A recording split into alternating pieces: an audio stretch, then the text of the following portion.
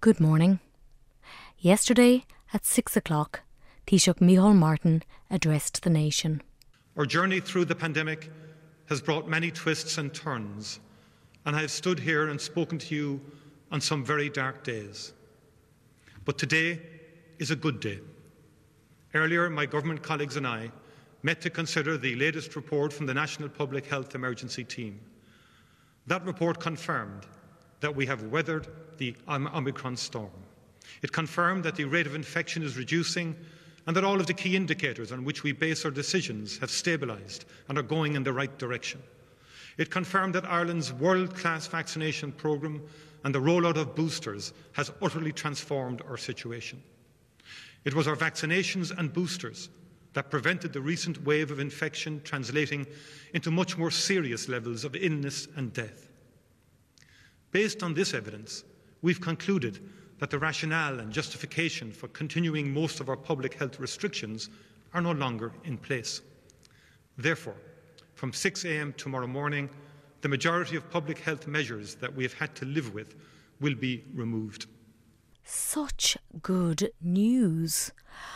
But wow, was it unexpected. Or, as Ryan put it, what just happened? What indeed? Because after almost 2 years, NPHET's green light to government was, although anticipated, the extent of the easing, it's difficult to know how to feel or what to think. Brian O'Connell went onto the streets of Cork for the Claire Byrne show. Good news, most restrictions are to go. What did you think? Were you happy enough with it? Oh, very happy with it. Yeah. At long last. It's been a long 2 years. It's been a very long 2 years. And people will be glad to get back to some form of normality. Some mask wearing, it seems, will remain, but the COVID certs are likely to be gone. Yes, so I believe. What do you think of that? I'd be very glad the masks would stay. I would, really. What are the things you look forward to doing that maybe you missed out on in the last 2 years? I would like to be able to meet up with people on a regular basis, as I normally did, which all that was postponed, but would like to be able to move around more and not be fearful. Hopefully people will be careful as well. I think it's good. Hopefully the country will be back to normal, and I think we've done very well so far. You'd be happy enough going in places now, not having to show your cert? Yeah, I suppose we have to at this stage, yeah. The professionals have done a good job. The doctors have done a good job. The government have done their best. What are the things you're looking forward to doing that you mightn't have done in the last year or two? Just seeing a bit of buzz about the place and a bit of life and activity. Because there were times, and particularly during the first lockdown, it was scary being in town where there was no one about. Everybody's down. It's about time the country came up a bit, Shops opening up, pubs opening up, restaurants opening up. Fantastic news. What's the thing you're looking forward to doing? To go for a late night pint, to be honest. 8 o'clock, no good. You're going home there at 8 o'clock when you're half drunk, and if it was more time, everybody can see you going home and drunk at 8 o'clock. You know what I mean? Your neighbours be watching it, everybody be watching it. So, with the help of God, it works out. Brian O'Connell down in Cork for the Claire Byrne show. Now that was in the AM. But scroll forward to about 6:15 yesterday, just after the Taoiseach's address, and John Cook was in Flannery's Bar in Limerick City for drive time. This happened once Micheál Martin announced the lifting of restrictions, or most of them, from tomorrow. There was a big loud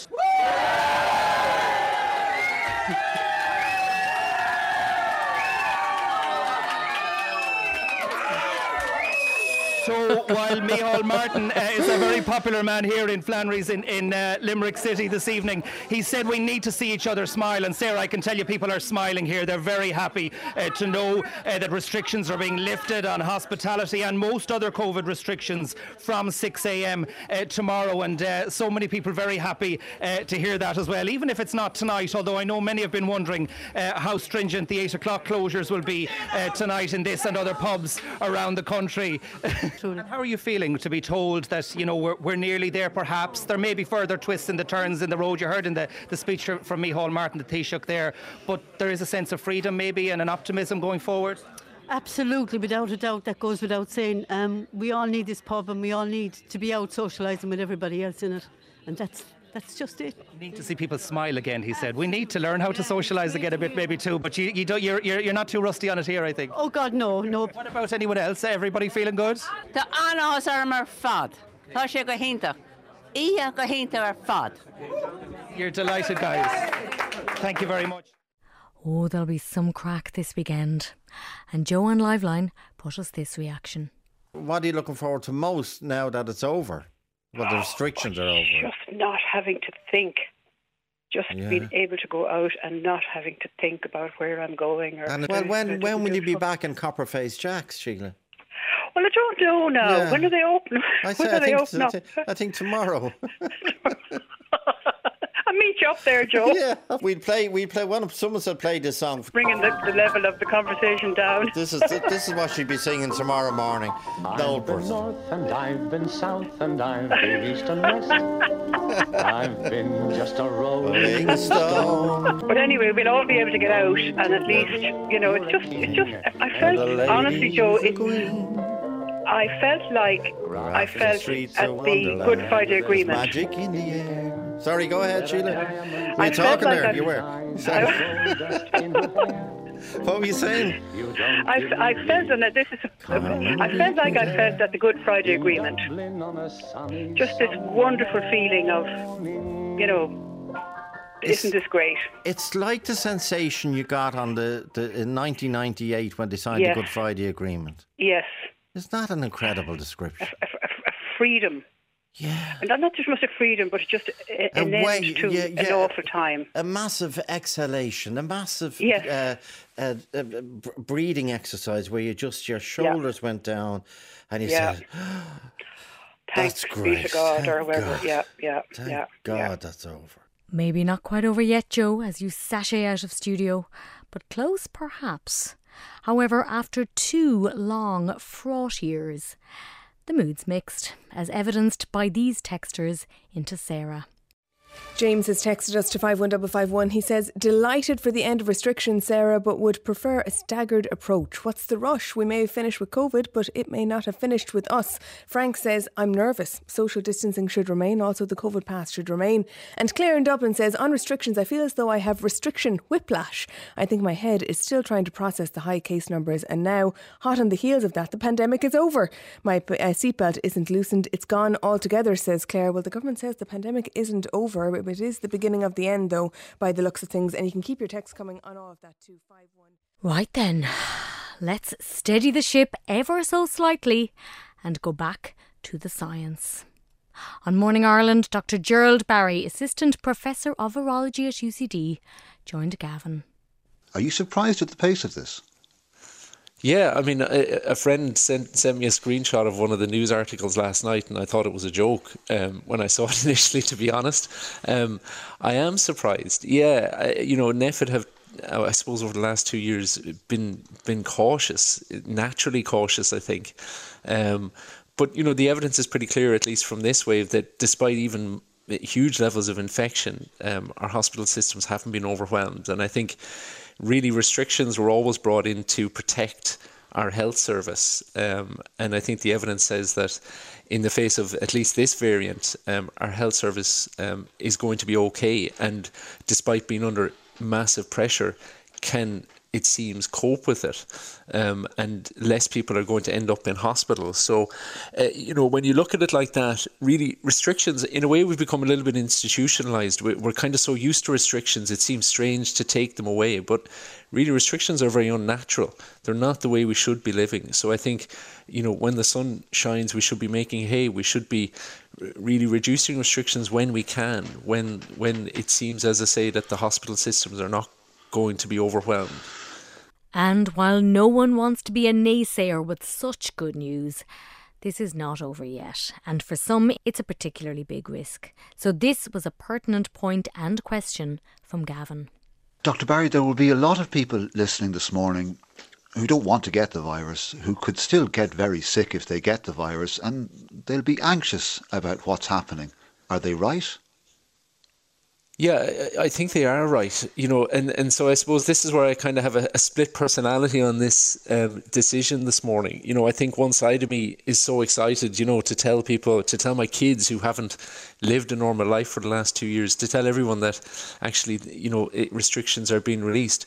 But at the same time, I'm very conscious of many people in the population that now are actually probably at an increased risk of infection as a result of this decision, because there is still massive levels of infection in the country. There's huge trains of transmission happening. We don't really know how many people are being infected every day. We've lost complete sight of numbers of infections in the country. Yes. And so with that still high level of virus going around, I suppose it's this mixed message in a way of things are getting better, but the virus by no means has gone away. So there is still that risk of infection, and particularly for vulnerable groups and vulnerable people, yes, there is still that increased risk. And actually, we don't really know who could get severe disease from this infection, but hopefully, particularly with booster vaccinations, the vast majority of people won't be severely ill from it. Dr. Gerald Barry on yesterday's Morning Ireland. And it seems only a few short weeks ago we were scrapping in the supermarket for the last antigen test and watching the rising daily cases. We're on our 5th wave of COVID. So is this another false dawn, or do we really have it on the run? Well, on Monday's Morning Ireland, Paul Moyney, Professor of Immunology at Maynooth University, spoke to Mary, who gritted her teeth to ask the hard question. I hate to throw a downer into what is a largely positive conversation, but, going on the evidence we have so far and how COVID is behaving and will behave, should we be fearful of a new variant? So I think in terms of, you look at the variance that has arisen, how this has evolved over time, that process is a random one. So these variants arrive through a process called mutations, and mutations arise. Mutations are completely random. Many of the mutations are actually damaging to the virus. We never see those mutants arising because they can no longer infect our cells and replicate. In terms of Omicron, the reason why it has become dominant is because those mutations have given it an advantage in terms of being able to infect cells and replicate. But it's less virulent, it causes less severe disease. Now, whether other variants arise which are more or less virulent, again, that's quite a random process. But from the virus point of view, the virus really, the intention is to get in, replicate, and then be transmitted onto other individuals. What it causes downstream in terms of illness, again, that's quite a random process. But I still come back to the point with respect to the wall of immunity that we've built up.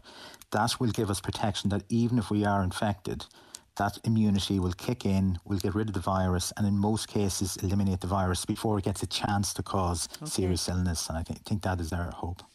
And echoing a certain steady as she goes cautious optimism was Dr. David Nabarro of the WHO, not a man given to flights of fancy. He spoke to Claire on Monday.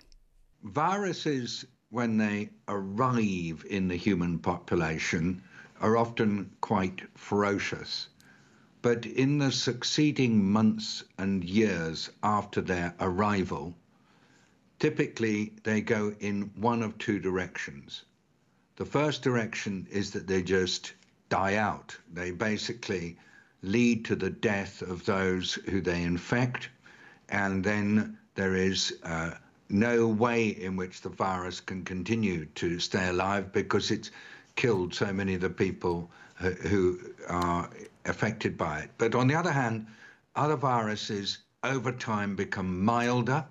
They not only don't kill the people that they infect, in fact, they actually lead to virtually no disturbance, and it becomes a bit like a common cold or other similar transient infections. And that means that the virus can stick around in the human population, not causing death. That's very good for the virus. It means it continues to multiply. And our anticipation is that this new coronavirus that we first met at the beginning of 2020 will over time become a perfectly calm virus that does not cause major illness, perhaps leads to occasionally a few people unfortunately getting severely ill, but otherwise it will be a little bit like the common cold. And that's where we think this virus eventually is headed. Mm-hmm. But it's not there yet, Claire. Gotcha. Not there yet. That was Monday, and yesterday on the News at 1, Brian Dobson checked back in with Dr. David Nabarro, who sounded a note of caution and reminded us that there may be bumps on the road ahead. You don't have a nice, neat, smooth trajectory from where we are now to where we hope to be when the pandemic is over. It will be bumpy, it will be difficult. We must expect surprises. We must even suspect perhaps more tricky mutations of the Omicron coming up in the long term. Duly noted. But for now, at least, it's a good day. Spring is coming. And I don't know if I've ever looked forward to one as much as I'm looking forward to this one. Humans are social beings, and we Irish are more social than most. As we look forward to this spring, we need to see each other again. We need to see each other smile. We need to sing again. For all our faults as a country, we have come a long way since this day in 1919. Ireland is now firmly established as an equal among all the nations, and we've been a positive force in the world through our arts, our culture, our peacekeeping and our commerce. We've done this by having the confidence to be ourselves. As we face into our second century as a free democracy, and as we navigate this new phase of COVID, it is time to be ourselves again. Gur míle míle maithagah go léir. Back in a bit. Welcome back.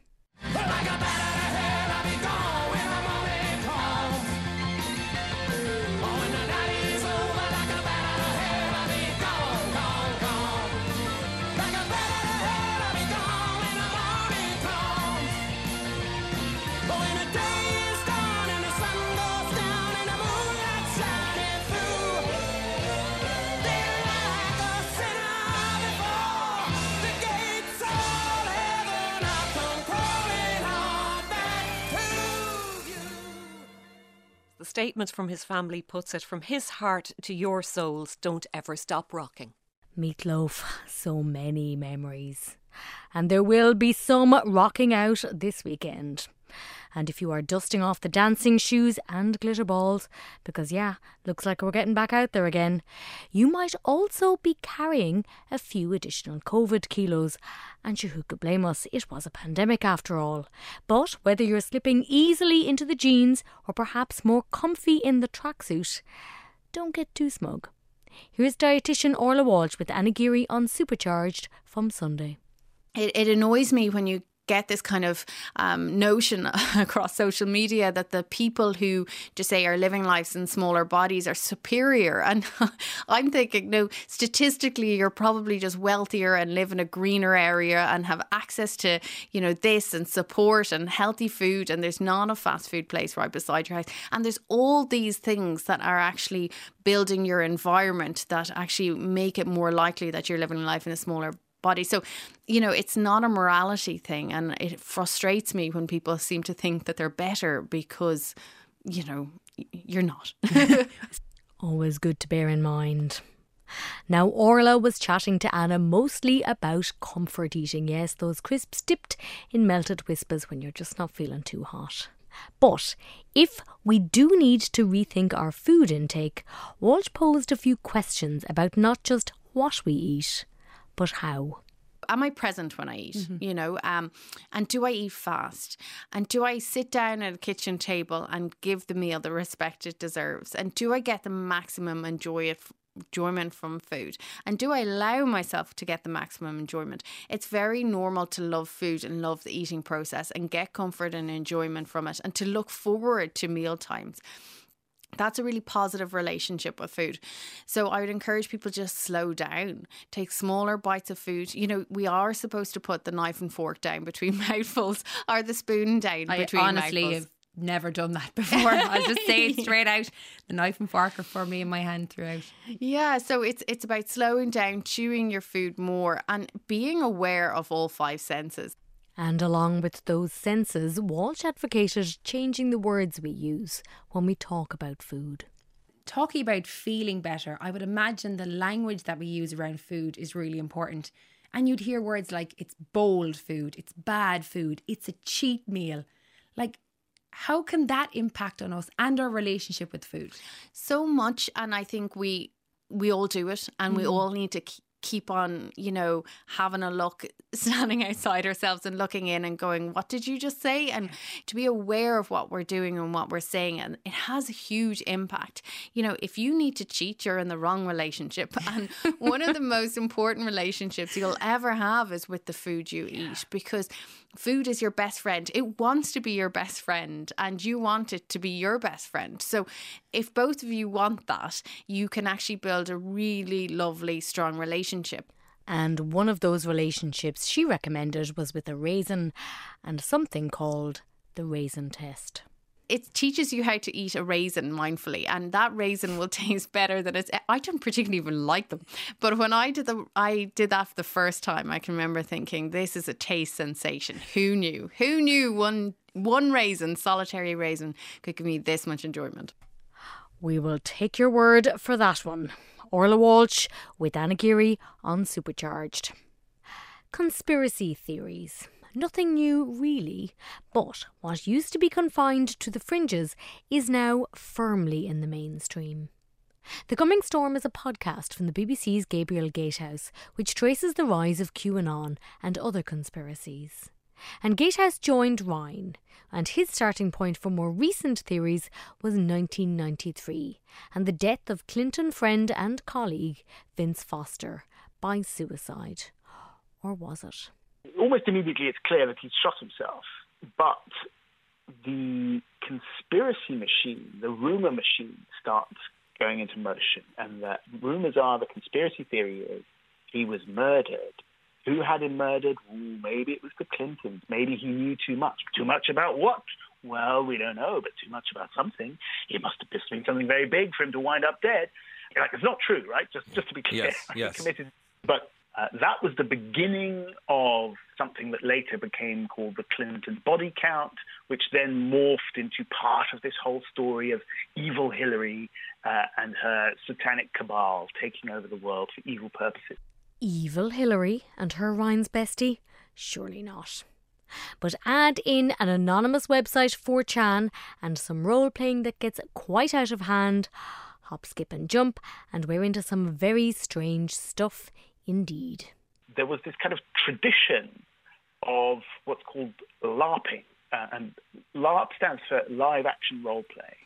It started off as a thing in real life where people, like Dungeons and Dragons, I don't know if that rings a bell with some of your listeners, but people would, pretend to be characters from epic, heroic characters, and they would dress up and blah, blah, blah in real life, right? But then it moved onto 4chan, and it became this thing where people pretended online to be highly placed insiders. So before there was this conspiracy theory called QAnon, before there was this poster named Q who was saying stuff about this battle against the deep state cabal, there was FBI anon, there was CIA anon. So there were all these kinds of people who were pretending to be highly placed insiders in positions of power, revealing the secrets that explain the world. And the people who were consuming this on this website, right, they all kind of know, they kind of know it's a joke, it's a game, but at the same time they're kind of playing along with it.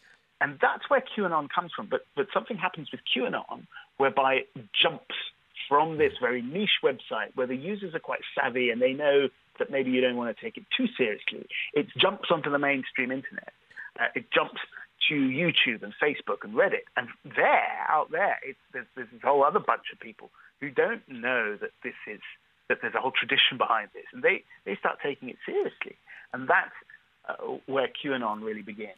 And while never explicitly endorsing these theories, when the most powerful man in the United States, if not the world, Donald Trump, fudges it ever so slightly, well, he's flirting with Q as a phenomenon constantly. Do you believe these guys? Who think that the whole world is being run by paedophiles and the Clintons are in a pizzeria somewhere with their friends doing unspeakable things. And he says, well, they say some good things, and I'm up for protecting kids and stuff like that. So you have this conflation of the most senior politics in the world and the most junior conspiracy theory wacko in the world, and they're now allies. Yeah, I'm almost certain that he didn't know. There were definitely people in Trump's orbit who were pushing QAnon because they thought it could help him electorally. I think Trump himself really didn't know what it was, but he's got such a canny instinct for where he might find support. But what is interesting, as you say, is the kind of the linking of these people, this man with huge power with these kids with no power, right? And they were in their mum's basements as sort of young adults, not just because, you know, they're weirdos or whatever. They were in their mum's basement, a lot of them, because, you know, economically they didn't have any prospects. They maybe couldn't afford to move out. You know, that the world is changing. The kind of economic stability that their parents might have enjoyed and they might have expected simply doesn't exist anymore. They're role-playing powerful people because they have no power. And then suddenly their little story that they made up gets yoked to this incredibly powerful force. Extraordinary. And that's kind of what happened. And the eventual unmasking of QAnon turns out to be a tad underwhelming. Most people think that it was this father and son duo called the Watkinses, Americans who were living in the Philippines, who eventually acquired this website where this figure of Q was posting. They stopped posting after the election in 2020. But the movement itself has had a second life. So it's kind of moved on from just being about the sort of cabal of attack pedophiles and Hillary Clinton, and it's kind of linked up with the election was stolen, which is, you know, Donald Trump's rallying cry and continues to be. And you know, now in the Republican Party in America, it's hard to say that you don't believe the election was stolen if you want to have any future in the party, even if you don't believe it. Some things might be here to stay. Ryan with Gabriel Gatehouse on his podcast, The Coming Storm. Now, a gear change. Is this the real life? Is this just fantasy? Caught in a landslide, no escape from reality. Open your eyes. If you're feeling frisky or generally up for a challenge, try taking a deep breath and holding it, which is what Ireland's top freediver Claire Walsh does for a living. She spoke to Ray on Monday. Oh, and that Queen song will be explained. Stay holding. So freediving is a sport of holding your breath underwater. So it can be measured in time, in distance, so that's done in the pool, and then in depth, so that's done open water. And I think that's the one that makes freedivers turn into that emoji with, you know, the one with love hearts in their eyes. Yes, that's what we get excited about. And your record is what? I don't know if it's technically the record anymore, but my personal best. Yes, your personal best. But that's what I'm saying. Your record. So it's 59 metres. It's one off the 60. So I suppose to put that in context, Liberty Hall in Dublin, from the top down to the bottom, is 59 metres. Right. So all that on one breath and back up again. And what was that in time? Oh, I can't remember. That I suppose discipline wouldn't necessarily be measured in time. Aha. I'm slow. Okay. I take my time. So what's your time? 5:59. 5:59. Yeah. See, there's a pattern. I really don't like sixes apparently at the moment. 5:59. 5 minutes. Just 1 second off 6 minutes. You held your breath for. Yes, I think it's around the length of Bohemian Rhapsody. It is. You're right. Yeah. So it's funny, and I remember one morning my brother-in-law texted me and he said, Bohemian Rhapsody came on, I had a shower, I made my porridge, I'm just out the door, the song is still on. So it's like, it's a lengthy song. It is, it's a long song. Oh, that it is. But in January 2020, Claire got COVID, and she got long COVID. My symptoms were fatigue, and fatigue has been really, really hard to describe because, you know, you use the word tiredness and everyone's response seems to be, but sure, everyone's tired. And I had a lot of people in my life who were new mothers, so this is like, don't talk to me about tiredness. You don't know what tiredness is. Exactly, and that's probably right. But this was kind of a tiredness in your bones, a kind of an ache. Then I'd get quite a lot of muscle pain, joint ache, sensitivity to light, breathlessness. And when I talk about fatigue, it's not being able to shower, and preparing food becomes a mammoth task. So there's a lot of time lying flat on my back in my bed, curtains closed, no screens or blue lights, and just, you know, give your senses just a complete rest. Oh, that is so tough. And in all our merriment around the restrictions, it's a salutary reminder of just how horrible the COVID can be. Now, it's not gone, but her energy levels are improving. And just listen to the thrill that she gets from freediving and reaching the point at which she becomes negatively buoyant. So everyone is positively buoyant, so that means that they'll always go up different points, and it's different for men and women. But there is this point now, I wear, a weight belt where you stop floating and you start sinking. And it is the most, you're making a face like this is terrifying. It is the most magical feeling. It's like, it's being weightless. Everything becomes so easy, so effortless. And that's the real cue, I think, for divers to just soften everything and let go and let it happen.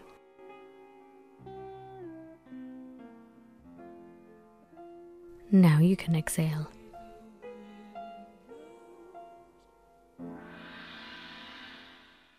Back in a bit. Welcome back. Kenneth Branagh's film Belfast is a fictionalised memoir of his childhood. And it's getting a lot of sparkle and a lot of chatter. But is it any good? Here's shining their monocles are Arena film reviewers Ruth Barton and Michael Pope. Jamie Dornan, Judi Dench as Granny, Kieran Hines as Pop, and this young Jude Hill that they're all talking about. A fantastic, gorgeous kid. Is this heading? I mean, there's all sorts of talk about awards. Is it heading for awards? Oh, it's got awards written all over it. I mean, as you say, the cast, the look, but also that kind of warm sentimentality, which is, it's not a political film. It's a coming of age film. Does that matter? Not at all, because you come out of the movie feeling good about yourself, and just right now that's what people would really give a lot of money for, or certainly the price of a cinema ticket for. So I think, given the profile of Branagh, giving the kind of you were talking about the ensemble acting, which I think really, really works in this, and I think people will overlook the kind of basically lack of narrative tension in favour of the kind of mood that it invokes. So yeah, I see awards coming its way. And Michael? There's kind of a loop it kind of gets into, even though it's got kind of a refreshingly kind of lean running time, especially for like awards fodder. It isn't basically 90 minutes, but there's it kind of does kind of get to a point where it's like they're in trouble, dad comes home, kitchen sink argument, wisdom from grandparent, high school sweetheart, and then Baron Morrison, and then kind of repeat that for a while, which is fine. It's a beautiful looking film, and it's got a warm heart, so you wouldn't begrudge it that. But there is a kind of a slight repetitiveness that kind of creeps in. Ooh, little baby quibble, but stars. I really enjoyed it. So 4 out of 5 for me. 4 out of 5. What are you saying, Michael? I'll go for 3.5 out of 5. I was a 3, but there is a really beautiful coda at the end, which really got me right there. So yeah, I'll go 3.5 out of 5. I think it's a dance sequence that you loved as well, Ruth, at the very end. That dance sequence. You can just pick it up on YouTube too. It's all over the place. You'll get it there. All right. From Arena.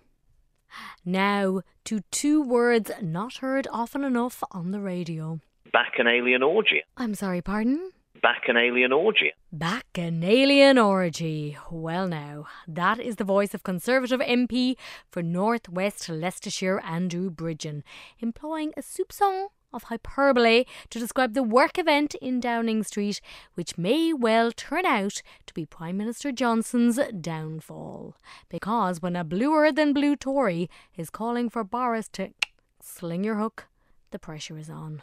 I think the current situation is untenable, and I'm afraid I've said publicly that given the evidence that's come out of number 10 of what's been going on during the lockdown and the parties, it appears that Boris Johnson and those around him have been able to do what they want, and the rest of us during lockdown have had to do as we're told, and that's unacceptable. And I think the Prime Minister has, unfortunately, lost the moral authority to lead our country. Also on the line, former Labour Press Secretary to Tony Blair, Alistair Campbell. Do you have any sympathy for him? Frankly, no, because he's the Prime Minister, and, Prime Ministers have to expect, excuse my clock, Prime Ministers have to expect to be in difficult situations and put under pressure, but he's the author of his own misfortune, and he's the author of the Tory party's misfortune as well, and they are the author of his, because people like Andrew and other MPs who backed Boris Johnson to the hilt, they've always known what it was like. And that sound of a ding and a dong, quite the sign, because this turned into quite the row. People like to think that all politicians are liars. Most politicians are not liars. But you, Andrew, and your I'll agree party, with that. you put a known, proven liar in charge of our country. And between you, you are damaging so much that is good about our country. Andrew. And frankly, from my perspective, the sooner the whole rotten lot of you have gone, the better. Andrew. Well, he has his hobby horse to ride. I don't think his record's not one Just I'd want for myself, argue to the be honest. substance, for God's sake. Argue the substance. Is Boris Johnson a liar or not? I came to the conclusion some weeks ago that Boris Johnson's transgressions were such that he was no longer had my confidence to be the Prime Minister. I've been very And it vocal took a for the last party. It took few a weeks. party to tell you that. You're trying to tell me you haven't seen these transgressions before? I put my letter in early December, before Partygate started. And in the middle of it all, Dominic Cummings. Do you blame Dominic Cummings here? I probably blame Number 10 for taking him in the first place. Sorry, Boris Johnson took him in. Boris Johnson. It wasn't Number 10. It wasn't a building that took him in. It was your leader's judgment. Well, I think given his character, and I obviously got to know him a little bit through Vote Leave, I think if Cummings had joined the Salvation Army and left, it probably would have ended up the same way. But I mean, I agree with that. Well, to let Mr. Cummings in, he's the author of his own downfall. And with the exasperated tone of Campbell's "I told you so" versus Bridgen's "Who could have predicted this unprecedented times?", Claire Byrne had her work cut out. Can you imagine this clown that you've got there who thinks he's Churchill? Can you imagine if this was happening in Ukraine now, that they wouldn't all be on the phone to Churchill saying, what do you think, what we should do? Nobody. Johnson's become an irrelevance. We were the number one makes us superpower in the irrelevant. world at that time. Andrew, do you We agree were with the that number one there? superpower in the world. God almighty, honestly, you lot are so thick. Andrew, Alistair, Andrew, do you, Charming, Well, I'm sorry, you've got to do you speak as agree you that find. Boris We're talking to Johnson, thick Andrew, people. is a clown? Is he a clown? He's not funny. I think he can play the lovable rogue. The problem is that even members of his own political party are not laughing with him anymore. Conservative MP Andrew Bridgen and former Labour Press Secretary Alistair Campbell with Claire. Now to some rather random radio moments. Wednesday saw Darcy on the hunt for a peacock called Winston.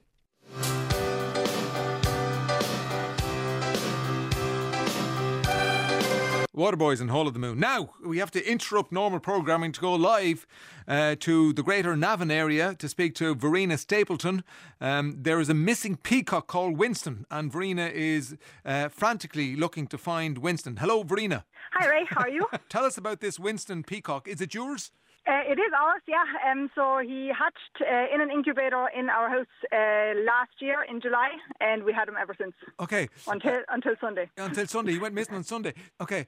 And what do you know about peacocks? Like, they can fly, obviously, but not far. They can fly indeed.